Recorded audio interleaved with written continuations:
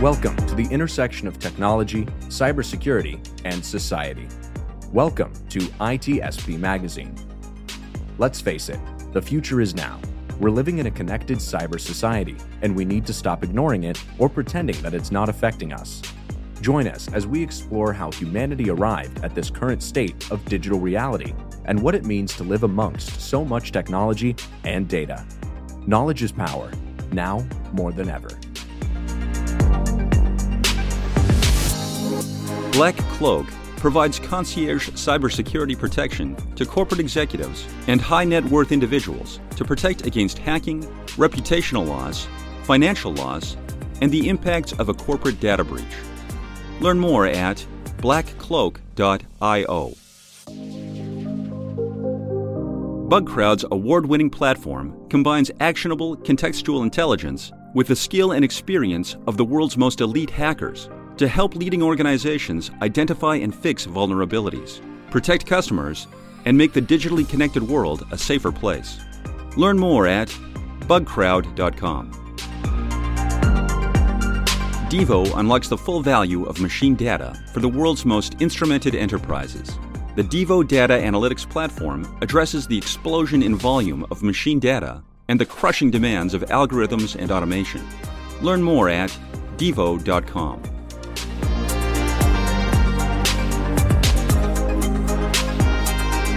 Hello, everybody. This is Marco Ciappelli with Redefining Society podcast, and is part of ITSP Magazine podcast network, where more and more we have new hosts, new story, new channels. But I stick with my guns, which is the relationship between society and technology, which obviously never ran out of topic.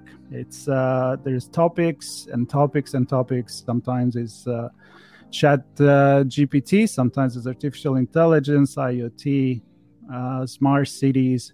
But there is one thing that really is affecting us directly. We hear a lot on the news, and something that unfortunately it makes me sad when it goes into political instrumentalization and political agendas, because it's about our planet, and I don't understand why you just cannot get along and really work with that. I have actually a quote that I will probably throw in the conversation. But of course, I am excited. I'm not by myself. If you're watching the video, you can already see that Will Wiseman from Climatize is with me. He has a very good story and a strong passion for the environment. So I'm excited about that. If you're listening, you're not watching, trust me, he's here. And as a matter of fact, Will, welcome to the show. Marco, thanks for having me. It's a pleasure to be here.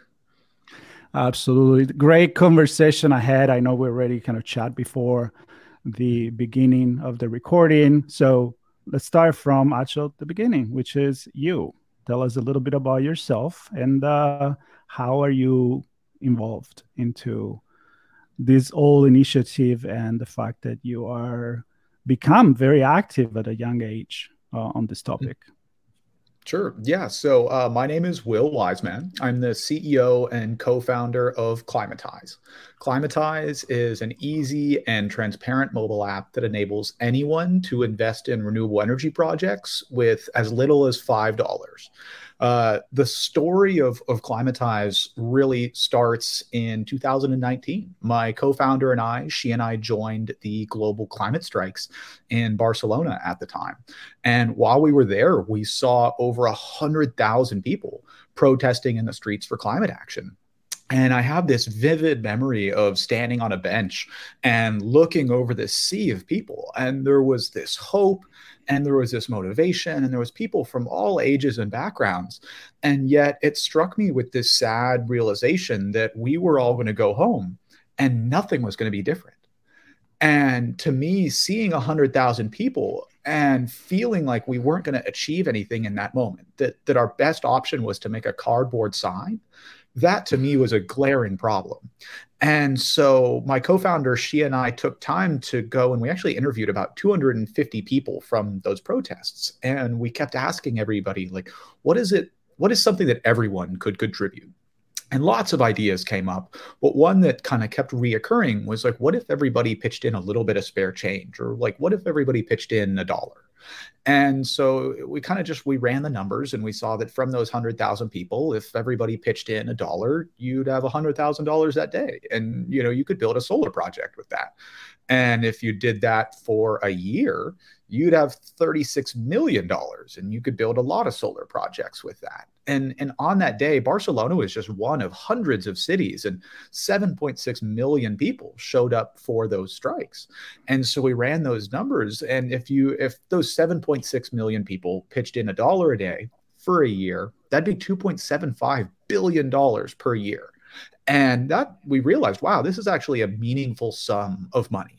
And so that was kind of this catalytic moment of seeing that, wow, there could be a way in which the public plays a very meaningful role in the energy transition and is no longer just kind of a neutral bystander, but actually an active stakeholder in accelerating the fight against climate change and the deployment of renewable energy projects. And so we really started kind of turning over ideas on that concept and really wanted to help reframe the way that people look at climate change, in particular, seeing that many times the solutions are proposed around sacrifice, needing to fly less, needing to eat less meat and change your diet. And those are both very important changes to your everyday life. But we realized that climate change is also an enormous opportunity. It's one of the largest economic opportunities of our lifetime to re-architect the entire global economy to be carbon neutral is a very meaningful turnover of everything that we've built to date. And we want to frame climate change around that opportunity and enable everyday people to actually benefit and gain from that opportunity as well. And so we had been researching kind of renewable energy crowdfunding as a rapidly developing business model in Europe. And fortunately, we actually won grant funding from the New York State Energy Research and Development Authority.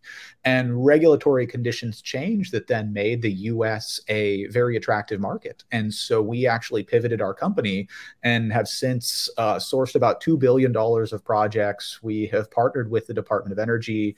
We have now gone through the full regulatory compliance process to get membership approval by the Financial Industry Regulatory Authority and register with the SEC. And we just launched the first investment offering in that solar project, which is a community solar array benefiting a low-income community. It was able to raise over $100,000 in just less than a week. And so we see that there is this really meaningful coalition and group of people that want to really accelerate how we're reacting and fighting climate change and do it through kind of a grassroots tech-enabled way. And so that's kind of the heart and the story behind Climatize.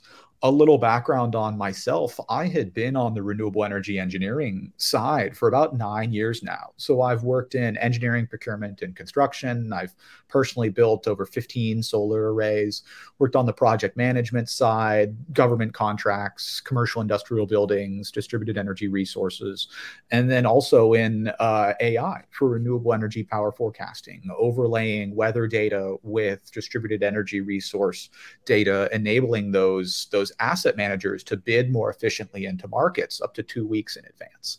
And I recognize through the engineering side that oftentimes my impact, those projects were going to take 3 to 4 years to materialize. And that wasn't necessarily the impact that I wanted to have. And so I went back and got 2 graduate degrees, a master's in energy engineering and a master's in sustainable energy technologies, and ultimately published a joint thesis with my co-founder from the Royal Institute of Technology in Stockholm.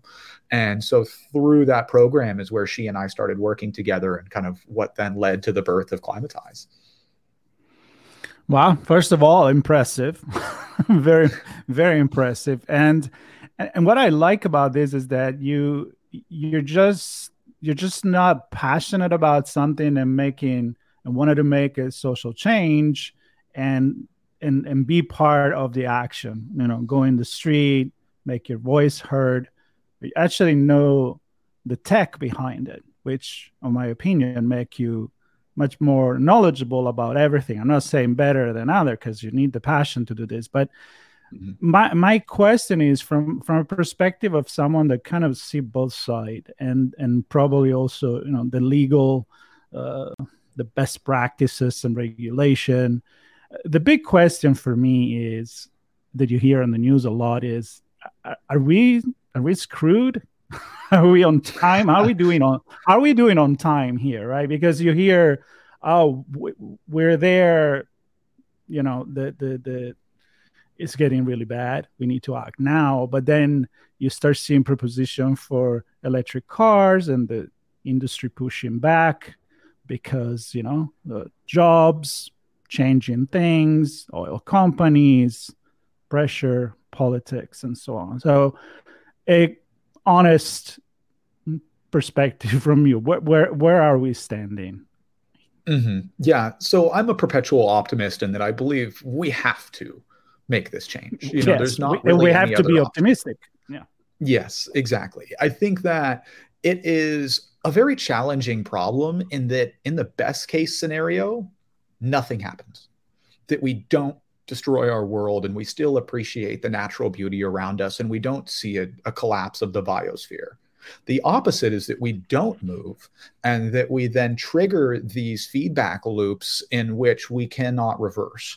And the kind of world that we may see, not in 50 years or more, is frankly unthinkable in terms of conditions that are not suitable for humans to live in. I mean, there are real threats, particularly in India, Central America, and Africa, where wet bulb temperature, the temperature and the humidity combination can rise above that in which, humans really can survive. We can see major, crop failures, and that can then lead to major human migration. And so the worst case scenario is not really a thinkable one. And from there, I think we need to then look at and react with the appropriate amount of urgency to try and achieve the best case scenario. We are running out of time. However, some of the new federal legislation here in the United States and globally, the policy that has then been implemented in reaction to new federal legislation like the Inflation Reduction Act is very promising. And I have been in the industry since 2014. Like even back in high school, I was putting solar panels on roofs to pay my way through college. And, back then, the conversation wasn't there. The momentum wasn't there. Now, we have things like the Super Bowl is full of EV commercials. That would have been unthinkable 3 or 4 years ago. And so there are these really promising signals that kind of the social momentum is building and the zeitgeist is shifting to be more ready for, sustainability to be mainstream and to rethink kind of how we buy and consume products. And that's why, we have high conviction about the timing of Climatize now being suitable. There are challenges with the macro picture. However, people are demanding sustainable both investment in consumer products more than ever. And so we see that being a very promising sign. Now, the big point here is that we do need to very rapidly accelerate the capital that's being allocated to, in particular, renewable energy, because that is kind of the low-hanging fruit in terms of how we actually decarbonize the macro economy. The first step is decarbonizing the electricity system. And that is very challenging because, we as a society are continually using more and more energy. And so it's kind of like being on a treadmill where you are both trying to not only decarbonize the new demand, but then you're also trying to decarbonize the old baseload. And so that treadmill is increasing in speed, and yet we're having to not only replace old assets, but build new assets to also, be 100% renewable. And so it's a very tricky challenge, but it's one that is now getting the appropriate amount of, attention, and then capital is following. And with that capital is also seeing this kind of new entrant of talent across, many of these tech layoffs have led to new talent entering the climate tech space. And so, among many of the companies that are laying off talent, climate tech in particular is one that is still hiring and has stayed resilient despite those downturns. So long-winded way of saying I'm optimistic, but we need to move a lot faster. Well, it's not just about being optimistic, but you also gave some concrete perspective on what can make it work. And if you've been around long enough, you know that in society and politics, which is always the art of compromise, it was defined as that and still is.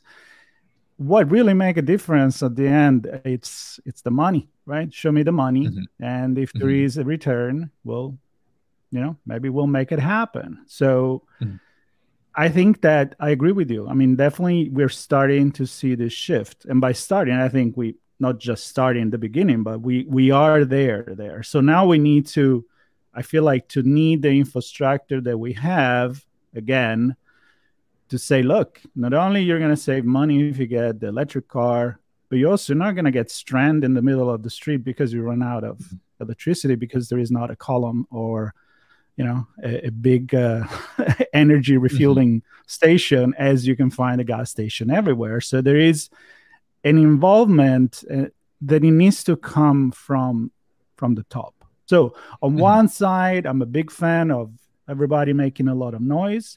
I support the $5.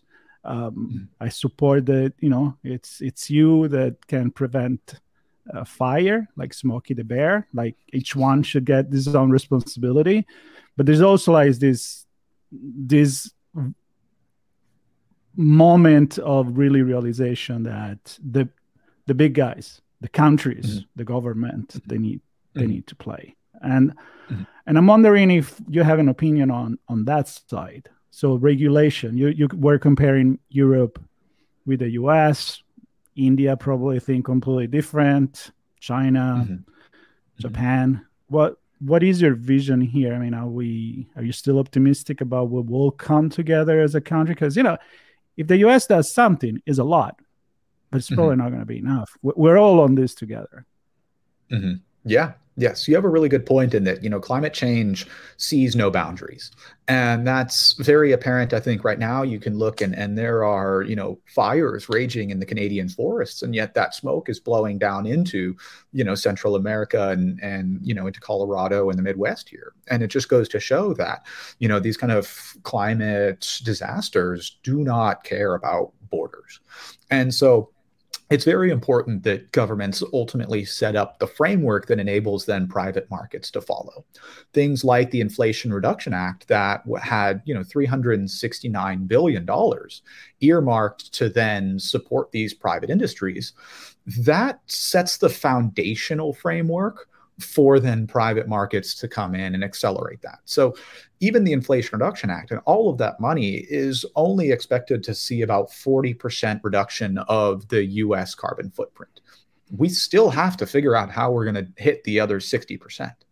But that catalytic capital and those incentives have led to, there are now 39 battery manufacturing facilities that are in development across the US.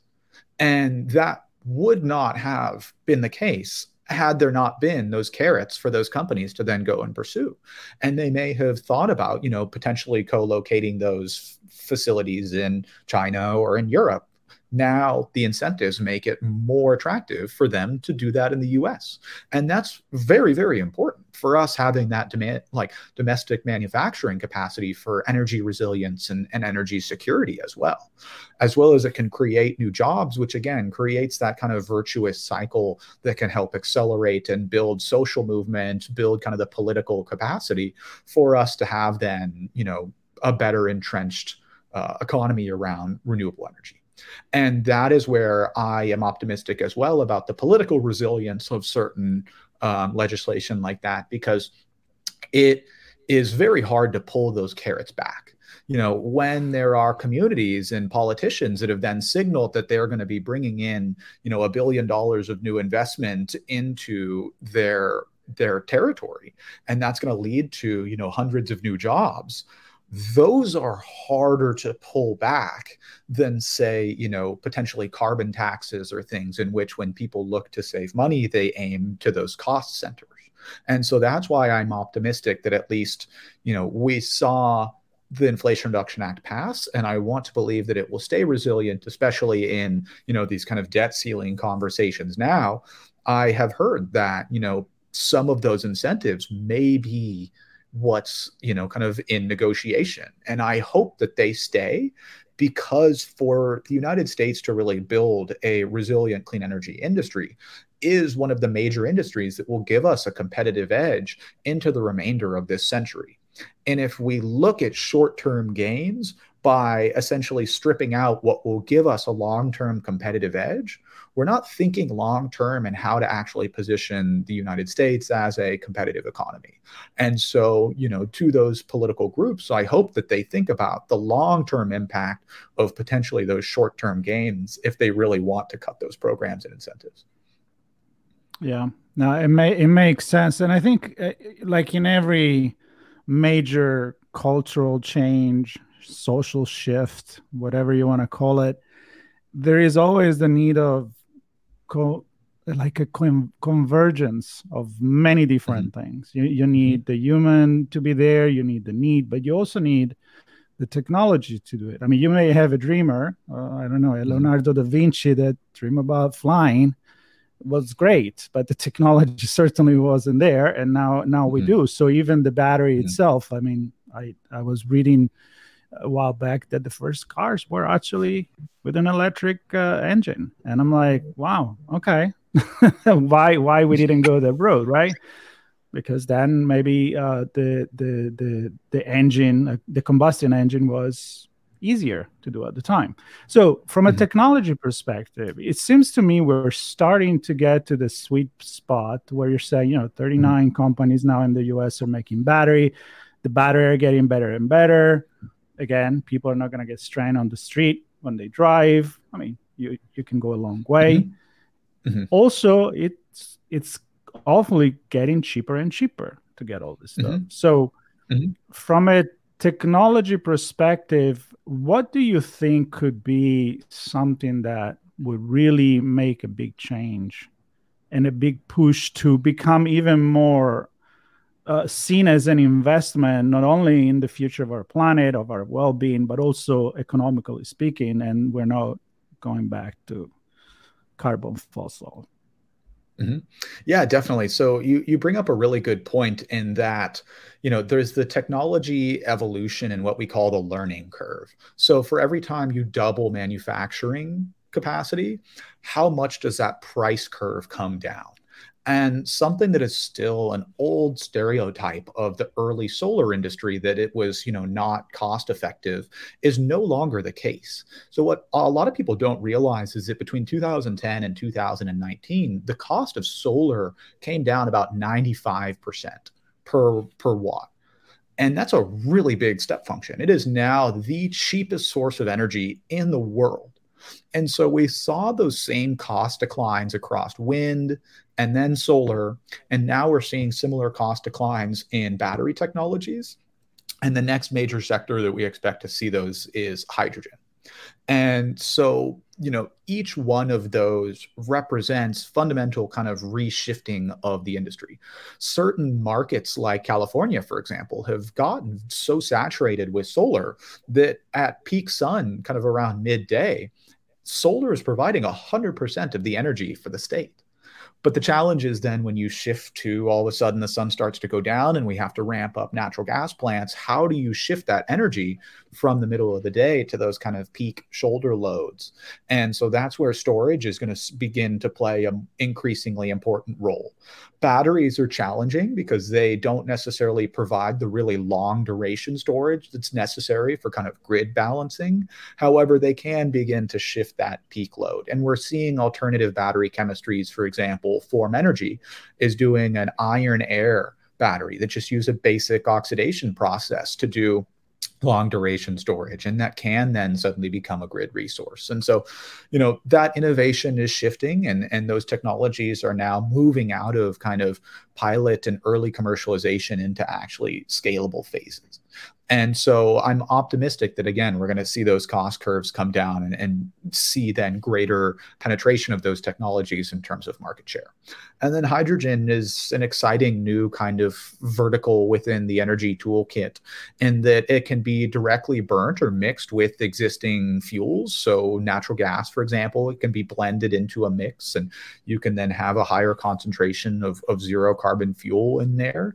You can additionally use it as an energy storage medium and potentially use some of the existing infrastructure for natural gas. Those pipes have to be retrofitted, relined, different pumps, et cetera. It's not an easy process, but you can use some of that existing infrastructure, and then you don't have those stranded assets that will provide a really heavy financial tax on many of these energy players. And so it also, kind of can potentially provide a bridge fuel to help bring some of the energy majors that, were very fossil intensive and bring them into using that like existing technology. For example, you can create hydrogen from natural gas, and with carbon capture and sequestration, it can be a zero carbon fuel source. And so, it helps again with this transition, but we need to see the adoption of fuel cell technologies come down in price and mature.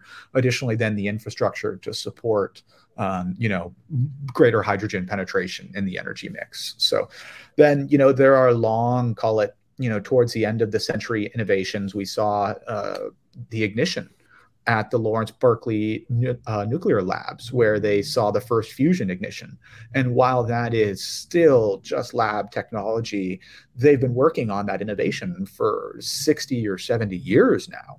And supporting technology infrastructure like artificial intelligence is helping them gather more and more data from every test that they do in kind of plasma experimentation in a way that we weren't previously able to capture that. So I see the learning curve accelerating with respect to those future technologies as well, and they can play fundamental roles in the access to zero carbon energy.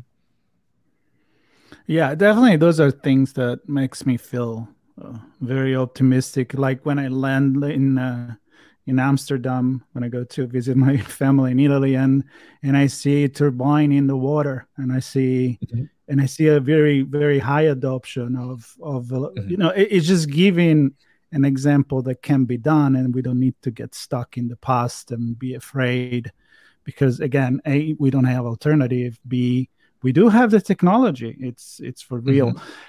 I would like with you to touch on something that I think about a lot from a sociological perspective. And it's kind of like, this view of a global village, just to mention McLuhan. And the fact that, though, I believe that as we become one, facing the same problem, maybe a pandemic, maybe a climate change, maybe anything else, I think it's proven that when we think together, we act together, we are better as humanity. Now, being very idealistic here, but also I'm a big fan of keeping diversity, keeping the community, working on a small community level, so that you don't just get everything needs to be brought up. I mean, from the top down, but also from the bottom up, which makes me connect with what you're doing with Climatize. So I want to ask you, what are some example of the project that people can get involved when they spend their $5 investment? But also your view on how maybe smaller municipalities, smaller community could come together, right? And build, I don't know, I'm envisioning, what if a block comes together and they all make a battery to store all the solar power instead of everybody on his own? I mean, I can see that a lot could be done crowdsourcing, not just on the internet in terms of investment in something else, but investing for themselves together. I don't know if I'm making sense, but be active in the community. How can we do that? Yeah, so that's really the vision and kind of the desire behind Climatize, is that we are enabling communities to invest in their own energy resources, and in a way that can not only benefit, your wallet, but also the climate fight. And so we see that there are a lot of projects in kind of the mid-market space between about $100,000 all the way up to $5 million that really struggle to attract financing because they're kind of below the transaction limit of what many commercial banks will go and participate at. And so the project developers have oftentimes funded these projects off of their own balance sheet. And so by being able to raise capital from the communities that they are building these projects in provides a very meaningful bridge to help get some of these projects up and off the ground. And so we have seen projects come across our desks that are for anything from a boys and girls club, a Shakespeare theater, a synagogue, a commercial building, but is then, benefiting a low-income community, a very broad range of very community-centric projects. And that's where we see a meaningful place for crowdfunding, or what we're calling community rounds, to really participate in accelerating the energy transition locally. Additionally, there is a company that we're planning on working with, and they aim to do energy efficiency upgrades for multi-tenant buildings. And they have been very outspoken about wanting to have the community participate and fund those projects, because it creates a very virtuous cycle in the community when, for example, instead of the underwriter being, a large commercial bank and the yield on those projects being siphoned off to Manhattan, instead it can stay in the community and really create that virtuous cycle wherein, they are reducing pollution locally, they're creating local jobs, and then the yield on these lending products is staying there locally.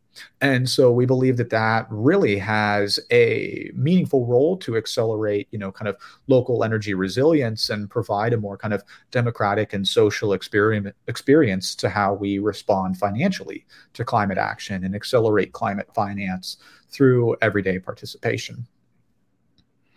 Yeah, and another lesson here is that we always think, for example, smart cities. I love to talk about smart cities. And you always think about the big city being the one that needs to lead because they have the money, they have the infrastructure, but they're big. It's complicated. It takes a lot of decision, a lot of negotiation, a lot of power. So you think about LA, San Francisco, New York. But then, for example, one of my last podcasts I just published, it was with the CTO of Peachtree's Corner in Georgia, right near Atlanta, which is like 10 years old city, which is known to be honestly like a lab for anything IoT, anything smart city, because they can test in a small scale and show you that it can be done with as much smaller investment as if you're going to drive Waymo cars in San Francisco. That you need permits and it's complicated. So in a way, I'm associating the conversation with, it's good to start also from the bottom, from a concentric way of thinking, small, prove the works, somebody else can do it, and then you grow that. Because I'm also assuming that the investment, the permits, and all of that to make it happen can be a lot faster, right? Yeah. So, I mean, we've seen that projects that are operating at this kind of more community level, distribution grid level, can oftentimes move through the interconnection queue more quickly than large utility scale projects, because they don't necessarily require the same kind of grid upgrades that, a very large high voltage utility scale project might.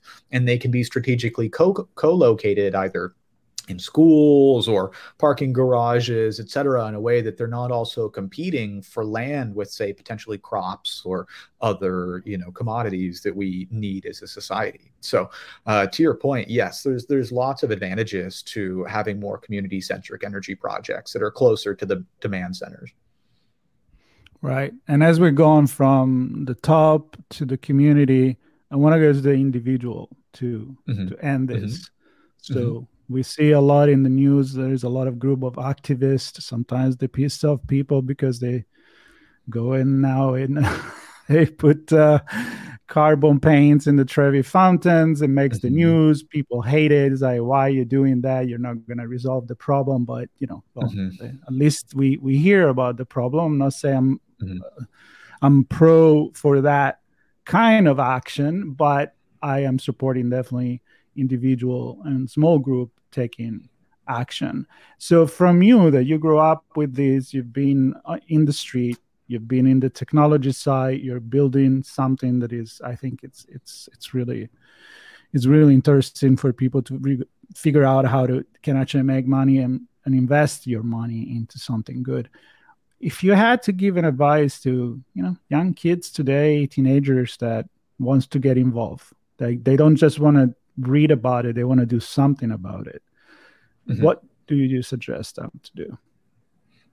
Yeah, definitely. So, the most impactful ways that you can make a difference when it comes to climate action are what you do with your work every single day. You spend an enormous amount of time and in your career and in your job. And so making sure or looking to find a job that is helping a climate tech company. People often think that climate tech companies are purely for engineers and scientists, and that is no longer the case. There is a huge generation of climate tech companies that need everyone from accountants to marketers to, everyone across the board. And so I would suggest going to look at resources like ClimateBase, for example, that are really great platforms and are helping with this transition into the climate workforce. And then really the next biggest lever is where your money is not only banked, but also invested. Many of the banks are some of the worst, they're the biggest funders of the fossil fuel industry. And so thinking about, what are the underlying values of your bank? And if they are one of the major funders of fossil fuels, considering moving that over to a more sustainable, bank. And then ultimately, how are you investing it? And are your investments aligned with the values that you have? And if you want to focus on, really putting your money directly investing into renewable energy projects, then come and look at Climatize and see that you can, support these projects, invest in these projects with as little as $5. And we did that intentionally because we want this to be accessible to anybody and everybody. Energy as an asset class was previously only for the wealthy. And we've seen entire countries be founded upon energy resources. You look at the Saudi Arabias, the Venezuelas, the Russias of the world. And then some of the most valuable private companies in the world are the fossil fuel and energy majors. And so expanding access to the ability to invest in and potentially earn a return on investment from energy assets is something that we're really excited about and have high conviction that this is a way that provides a channel for everyday people to play a really meaningful role in accelerating the energy transition. So first, how you work, and second, what your money is doing. And so please, go take a look at Climatize. You can find us on the App Store, the iOS App Store, or at our website, www.climatize.earth. And from there, take a look through the opportunities. And if it's a fit, then, please start making some investments. It's a really impactful way to do it. Yeah, and we'll certainly have the link to your profiles, and people can get in touch with you, and they can find that in the note for this podcast. And I would say I'm glad we had this conversation. It's a great example of, first of all, you're very knowledgeable, but also very passionate about what you do, and very, very logic about it. A very analytic mind, and I appreciate that. Sometimes we let passion to lead, but I think we need both, because you're not going to convince the politician to take action just with passion. You need to show them, again, the money, the return for the constituent and for those that, let's face it, financed them. So with that said, I hope that people will get inspired, even go and start your own business, do some research on all the things that Will said, and stay tuned. Share this conversation if you found it interesting for you. It's probably going to be interesting for your friends and family and co-worker. And again, all together, maybe we can make our voice heard. So Will, thank you so much again. And everybody stay tuned, subscribe, and to the next one. Thank you, Marco. It's been a pleasure. Thank you. Devo unlocks the full value of machine data for the world's most instrumented enterprises. The Devo Data Analytics Platform addresses the explosion in volume of machine data and the crushing demands of algorithms and automation. Learn more at devo.com. BugCrowd's award-winning platform combines actionable contextual intelligence with the skill and experience of the world's most elite hackers to help leading organizations identify and fix vulnerabilities, protect customers, and make the digitally connected world a safer place. Learn more at bugcrowd.com. Black Cloak provides concierge cybersecurity protection to corporate executives and high net worth individuals to protect against hacking, reputational loss, financial loss, and the impacts of a corporate data breach. Learn more at blackcloak.io. We hope you enjoyed this episode. If you learned something new and this podcast made you think, then share itspmagazine.com with your friends, family, and colleagues. If you represent a company and wish to associate your brand with our conversations, sponsor one or more of our podcast channels.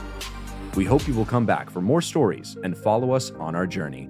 You can always find us at the intersection of technology, cybersecurity, and society.